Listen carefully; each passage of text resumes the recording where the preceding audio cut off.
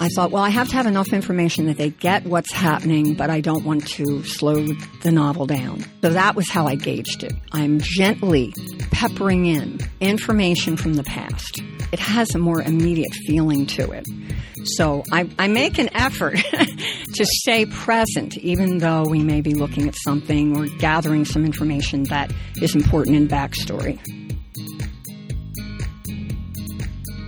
Hi, this is Stephanie Fallon. And this is Tony Russo. And you're listening to another episode of So What's Your Story? A podcast in which we talk to authors and writers about their writing, their stories behind the story, the writing process, and any other sort of miscellaneous writing stuff that we want to talk about. Today on the podcast, we have Gail Priest, author of the Annie Crow Knoll trilogy. Gail lives in Haddington Heights, New Jersey, but for 17 years, she and her husband rented a vacation cottage in a Chesapeake Bay area community, and it was the inspiration for the Annie Crow Knoll novels. A selection from the second book in the series appeared in an anthology published by PS Books.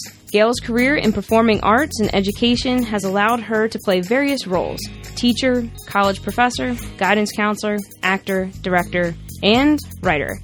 In fact, she was named Writer of the Year for 2016 by the South Jersey Writers Group and is currently working on her new novel, Soulmates, which is set in Philadelphia and Rehoboth, Delaware. So welcome to the podcast, Gail. Thank you for having me. One of the things that I love talking to authors about when you have a trilogy is how you are able to pull a single thread through 3 books. I mean, for me, that seems like a monumental task, but you've clearly pulled it off in the first novel came out in 2013, which was Sunrise, then Sunset in 2014, and then Moonrise in 2016, which just came out. So in that short amount of time, you were able to do a massive amount of work. How did that kind of come together for you? I had written a very long novel, which included Sunrise and a lot of Sunset. And I hired a wonderful editor who said, this is way too long for your first novel. So I said, well, instead of cutting things out, what if I made it 2 novels? And she said, that's a brilliant idea. So I found a way to have the ending between Annie and what had to be resolved with the mother move up. And I kept Nate to 12 years old. And then I started the second novel focused on him. So it starts when he's 12, and it goes to his young adulthood and his issues with his wife and having to resolve things back with his mom from childhood experiences. And I liked the idea of a trilogy. And all along, I had this image in my mind from cycling of seeing someone I might care about in some deep way in the reflection of my mirror, that lets you know traffic's coming up behind you. Sure. And I had no idea where I would ever use it, but it kept coming to me. And eventually I realized that Nate could have daughters and they could be cyclists, and then the third novel came. So I didn't plan it that way. Sure. And I find that a lot of times I just need to trust what's happening, and I may not know where I'm going, but I'll get there somehow. Sure. And that's what happened with this. That's one of my favorite things is when you're writing, you're like, oh, I guess this is what happens now. Like, it's, for me, like, thinking about it, I think puts it in the back of your head like you're walking around. And like you said, I've got this mirror thing in my head for 20 years, and then all of a sudden it's like, oh, this is where that goes. And you realize it as you're typing it, and I think it's just a really wonderful experience. It is.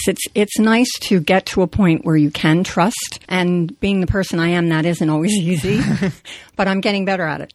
Yeah, I think there's something to be said for a writer trusting their instincts, and I think for some of us, it's natural to second guess it, but I think if you can allow yourself to think, no, maybe I know the right answer here, these are my characters, and kind of letting them help you also make that decision.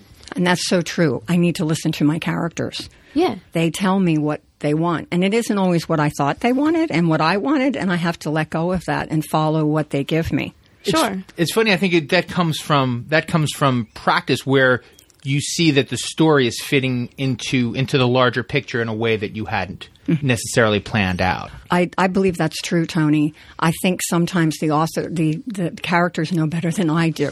And I have a concept of where this is going and themes I want to communicate and issues that are important to me, and they know how to make that happen. Yeah, and you just sort of mentioned themes. The 3 novels are sort of broken out generationally, with Annie the mother, the son Nate featuring the center of the second one, and then his 2 daughters in the third. So we have this nice sort of generational kind of segment that you've allowed to happen. But within those, I mean, you're dealing with some pretty intense topics. I mean, suicide, family estrangement, loss of parents, tragic immediate deaths, disability. I mean, you're really packing a lot of intense issues into these 3 novels. So I guess sort of with all that, with the intensity of those issues, 3 novels probably make sense. But can you talk to us a little bit about using those kind of deep themes and how that kind of works, especially knowing that you're going to develop that over a trilogy? And I mean, that just seems like an incredible task that you've carved out for yourself. Thanks. It's kind of a happy accident. Sure. I found when I'm writing, I don't know that I'm completely clear of all the things I'm touching on. And I look back and I go, oh, wow, look what you're getting into here. And so where can we go with that? Some of that has to do with my counseling background. I have a master's degree in counseling psychology, and I've worked with students, and I've studied a lot about family therapy and family dynamics. And it's really important to me as a person that there is family healing, and also my theater background, because I understand how an actor goes into the backstory of a character, and I've written some plays, so I understand how the actor interprets that and how the plot development needs to go. Those things really were my training for this. I didn't know that. I thought, why am I writing a novel? I write plays. I've written a screenplay, and now I'm writing a novel. But I had a lot of guidance and help with, writers are the best people. They're so supportive of one another. We really are. We're great. So when you find the right people to help you and support you, you know, the sky's the limit. So I do feel passionately about a lot of the issues that I cover in the novels. I don't know that I was completely cognizant of where I was going, but I got there. And I'm happy that I get feedback from people that say, wow, I really understand how Annie felt at that moment. I felt the same way about my marriage. Or, yes, I've had some depression in my family, and this is really important to discuss this. And currently there's so much violence in our culture. And that's why I wanted to have the tragic event at the cycling event that the girls are participating in out in California with their grandfather. And, of course, everybody comes back to Annie Crow Knoll to heal. The healing power of nature and art and friendship. Those are 3 themes that go through the whole trilogy. And I thought, what a great way to have the granddaughters wrap up that concept with the last story in the trilogy. And both of them have backstories, as any good character has, that affect them. And now they have this new challenge, and it's making them have to rethink. Do I want to hold the world this way? Do I want to continue my behavior along a pattern that I've taken on as a defense mechanism to cope? Or can I evolve? Can I change? Right. And so then you have older, wiser characters who guide. And part of what I love so much about Annie is now she's a grandmother, but she's still struggling. There are things with aging that are blowing her mind in the 3rd book. But she's certainly not who she was in the 1st book. Sure. She has that core spunkiness and individuality and strength that everybody loves. But by the time she's a grandmother, she's a bit more zen and philosophical, and she helps her granddaughters. How did you make them stand individually and also be part of a trilogy? Because that's the kind of thing that always kind of blows my mind, is the ability to make 3 separate novels that are tied together into one long story, but are also independent on their own. Yeah, they have these standalone qualities to them. Almost. Definitely. They really do. I want people to be able to pick up any one of them. Right. And then say, oh, I want to read the earlier one if they haven't. In going into the 2nd book, how much of the first do you have to retell or bring in? Or do you make that decision, okay, I want them to be, someone can pick up Sunset, realize, okay, something else happened, but how do you make the decision of what to include or not include in the trilogy to be able to either make them stand alone but still have that thread, that continual thread feeling? I find when I'm reading, I am a little impatient. I need things to keep happening. So I write that way as well. I give enough description that you get a sense of where you are and what's happening and what things are looking like. But I don't go into it as deeply as other authors do, and they're more talented in that area. It's not my strong suit anyway. But I really enjoy what's going on with these people. And that's where the theater background influences me. I see the characters like it's a screenplay. And what are they doing? So we learn more about what's happening to them rather than from description or exposition, but what are they doing? Right. You know, how are they picking up their tea? Is their hand trembling? What's going on there?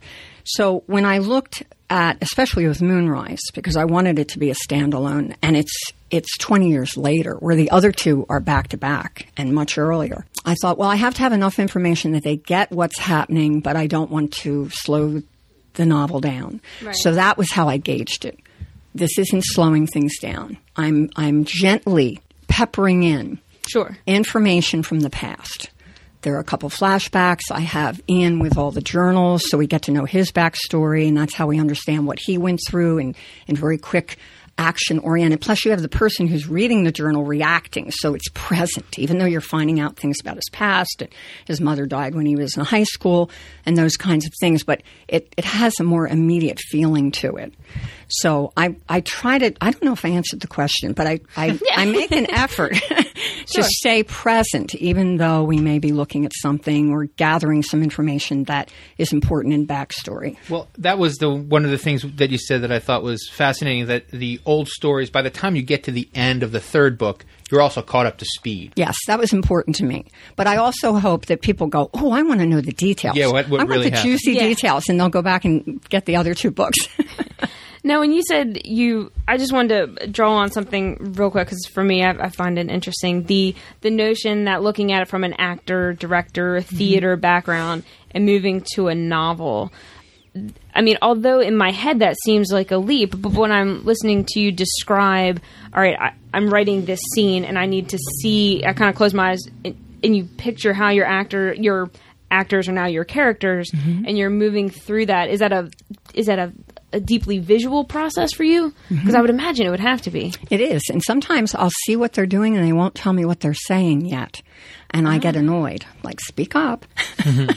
And then eventually I figure it out. I mean, the longest time in Sunset, I saw Jose showing up on the knoll and Beth Ann turning around and seeing him from down below in the fireplace pit that's partway down toward the beach, and being very concerned that he was there and upset and angry and not knowing what to do with their feelings. But I had no idea what was going on. I just saw it happening. And then eventually they told me, and it fit in. Yeah. And I think, I'm a nonfiction writer. I mean, I sort of draw my quote-unquote characters are usually, most of the time, real people, real places, real events. It's kind of my bread and butter. So my story arc is already there. I already kind of know what's what. And so for me, developing a character is really kind of just polishing off a historical photo sometimes. But to hear fiction writers talk, and I don't know if this is true for you, like to hear fiction writers talk about the characters talk to me. They're doing things that I didn't know they were going to do. And so for me, initially, I'm just like, well, they're your characters. Don't you just make them do what you want to do? But it doesn't work like that.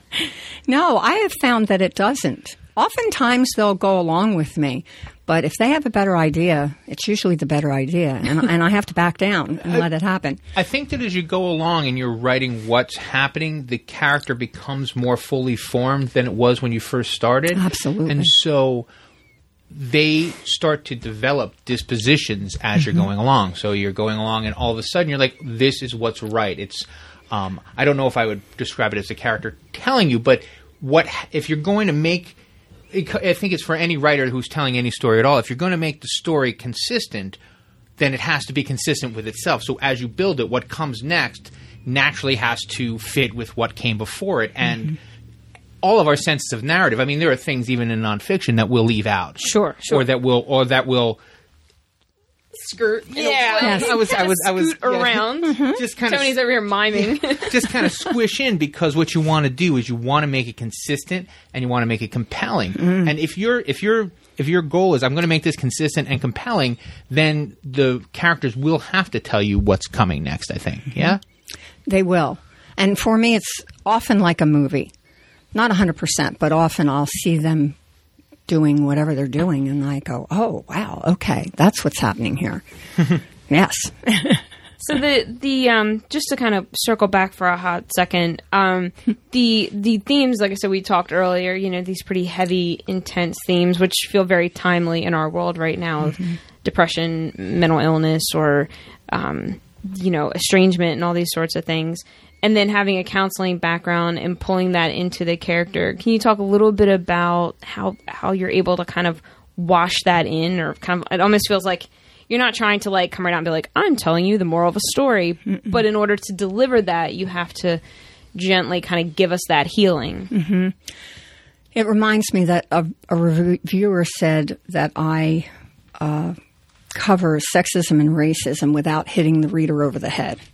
And there are only two things, but that was what she had focused on. And I appreciated that.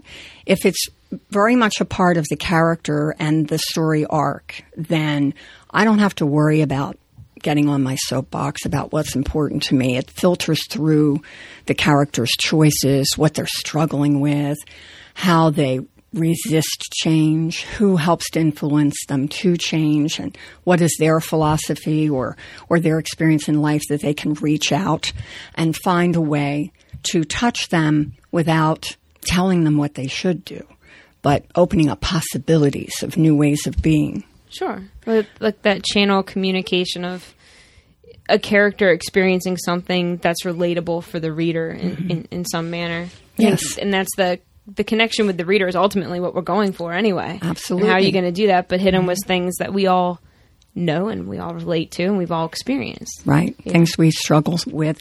And people will say, you know, are you Annie, or have you had these experiences? Right. And I often say, no, I'm not Annie. I wish I was Annie, but she's even more outspoken than I am. But certainly there are things I've dealt with in my life. I think every artist, things are at some level autobiographical, even when you don't want them to be. But there are things that filter through. Well, and I think it does kind of come back to that idea of things that you think come to you, right? So you've always like, this is how I feel about racism or sexism or depression.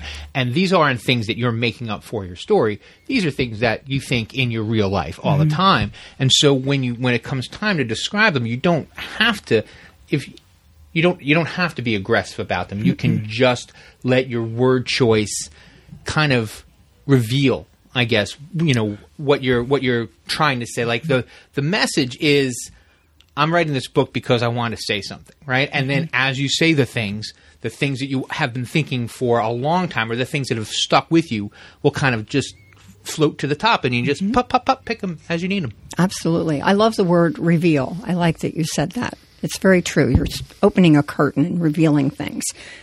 Like a play. Like a play. Yeah, we're sort of making these hand motions of like opening up the curtains there. Now, we've had a couple playwrights on, and the thing that always boggles my mind is like, I love the sound of my own voice too much to ever even attempt a play. Like, how do you, because you have to give up so much control when you're doing plays. And as you go through the process of writing a play, what can you do to keep that kind of control? Or is that something you just have to say, you know what, this is a collaborative story, and I don't know who I'm going to be collaborating yet with? Exactly. And I'm a very collaborative person. That's part of why when I first started writing novels, I felt isolated, and I was so I'm so grateful to get involved with different writing groups and find mentors and people to help critique and give me feedback and guide me, because it's kind of a lonely job. It is. Where theater, you are alone when you're writing the first draft, but immediately what I did was I had actor buddies come over, and I gave them lunch because actors are always hungry. Right. And we'd do a read through, and I would hear, and I would ask friends that I thought would fit the different roles, obviously, and I would hear the character, and immediately I'd find where it wasn't working, and I would ask them to tell me what line was difficult to say. And the I always trust actors because I'm a director as well, and you cast smart people, and then you trust them. It's all so collaborative. And then you have to let go of it. And someone takes it and produces it and directs it, and they cast their own people. And there is nothing more exciting than seeing your play up on stage. It really is thrilling. So I love the collaboration. To me, I don't feel a need to control. I'm ready to release it. Right. Let your baby go. That's very grown up of you. Yeah, I'm thinking like I don't know if I could. I think you said it's thrilling, and I'm thinking I would be nervous to the point of nausea at that moment of like, oh my gosh, this thing that my creation, my baby is up there in someone else's hands, and are they going to drop it on its head? You know, I mean, I would. That's where I would be terrified. I mean, and I'm already insufferable. I can't imagine if I had to deal with anybody else. You don't seem that way. One of the things that I noted about your book, and it'll kind of lead me into another question, but the covers of your books are gorgeous. I mean, is that your husband? Mm-hmm. Yeah, oh, fantastic! They are absolutely beautiful. Yes. They're almost like dreamy in a sense. Mm-hmm. I don't know, and please don't take that as her husband's saying right over here. Please don't take that as a. But it just has almost like it has such an interesting quality to those covers. But it really does. That's part of the beauty of it. And I've gotten a lot of positive feedback on the covers. I would think so. They really work. They really are. They embody the culture and the natural environment, the beauty of the Chesapeake Bay. And they're Polaroid manipulations. So when Gary did this series of photographs, he was using what kind of camera? XX70. So the film came out the front, and you let it dry usually, but instead of letting it dry, the little picture, he manipulates it right then and there, and then he scans it into the computer, and he really doesn't do much else after that. He prints it. And so they look like a painting. And the first one is color accurate because it was sunrise, and he took these pictures, this series during the day. The other two, Sunset and Moonrise, our cover designer had to alter the color intensity to make it look more like, the end of the day and then at Moonrise, night. Right. But the original Polaroid is the base for that, and they worked so well. And all along, I wanted Packard's boat to be in one of them, and it's in Moonrise, and I'm really happy about that. Yes, his Dead Rise is right there in the last one. Well, and it's funny, like, we don't want to admit how important the cover is, but it is. It's important. No offense intended. I mean, it's critical. I know we have the artist in the room, but we want to say, you know what, my book is so good that it doesn't need a cover. People are just going to God is going to tell them to come and read my book, and he doesn't tend to do that. No. Or at least not mine. Everything's important, including the spine, because if it's set, on end in the shelf, they're going to see that spine. They're not going to even see the cover. So all of it's important. The packaging is huge. And can you tell us a little bit about, you said you've had good receptions from people on the interior, had good feedback on the cover. What has you've been kind of at this. The first one, Sunrise, came out in 2013, and Moonrise just came out at the end of this past summer. So what has been your experience with, getting the word out and going through that process? I had to learn to deal with social media. And at my age, I didn't really want to do that. But I have friends who are successful authors and who have mentored me, and they were like, you have to do this. So they started me with Facebook, and I learned to cope with that. And I do a pretty good job. I have people go, you're everywhere. And I don't think I'm everywhere, but I do make an effort with it. And I've read a lot of articles, authors, you too, I'm sure you've researched. You've gone to seminars. You've listened to other podcasts on how to market your work and those kinds of things. And it's the other hat that we have to wear. It's not as much fun as being the creative person, but it's part of what you need to do. And so I've buckled down and made myself go into the 21st century. I'd rather just have someone leave a phone voicemail at home on a landline. I don't even want a cell phone, but I'm dealing with all those things. And before I came in here today, we had lunch around the corner. What's the name of the luncheonette? Rains Reef? Yes, Rains Reef. And Gary took a picture of me, and I posted it right on Facebook, said where I was and what I was about to do with you guys, and tagged you. Whoa, look at the language I'm using. So, and I'm on Twitter and Instagram, and I have a newsletter. Newsletters, I really didn't want to do a newsletter. They take up so much of the other person's time. How many newsletters are you signed up for? All of them. They come and you're going, oh, I really want to read this. I feel guilty that I'm not reading this. And then, you're in a whole head trip. I don't want to do that to people. But I was convinced that it's important. And I've been building my mailing list. And I think it is. I think it's a very useful tool after advertising. And the difficulty with social media particularly is not getting sucked in. Like, you have to have such a very clear line between I'm working and I'm not working, because it's so easy once you start to stay. Oh, and yes. Not to, and so is that like, do you have like a time, like, at night I do my posts and in the morning I do my writing or anything like that? No, and I've struggled with that, frankly. I can get lost. And then I'll not even be working at all because I'm looking at other people's posts. Or you look up a word, and the next thing you know, you're down the rabbit hole. Wikipedia for Exactly. 6 months. Yeah, exactly. There's the shiny object. I came on, and I'll go, what did I even come on here to do? And I'm off on 2, 12, 13 other things, and so I have to rein myself in and be very careful. And we just adopted a little Havanese puppy at Christmas, so nothing's getting done because it's like having a baby. But I will be next week getting back on track, and I will have to be even more diligent about my time and setting it because of the little puppy that is very needy and very sweet. But holy cow, does that change your life? Yeah. And so you say you're getting back to work. What's up next? Do you have Yes, I have a new novel, and I have 25,000 words so far. And I need to get back on task. So it's called Soulmates, and it has a paranormal element to it, which is totally new for me and very exciting. I'm thrilled about it. We'll see where it all goes. The characters are arguing about which ending they want. And I want one, and they want the other. I think write them both. I'm going to have to listen to them, because you know what? If I listen to them, it might be a duet. There may be a second book. And also, you can blame them if if it doesn't work out. Be like, well, these other people were in charge. I told you so. So it's. I wanted a beach theme again, so I've decided on Rehoboth. All right. It's Delaware and Maryland are great states. Delaware has a very strong support system for writers around Rehoboth, and Cat and Mouse Press, and the Browse About Writers Books, Guild, and the Writers Guild. It's incredible. Lewis Library has a fabulous free authors workshop in August every year. I think it's in August. It's fabulous. So I thought, well, I ought to go where it's happening.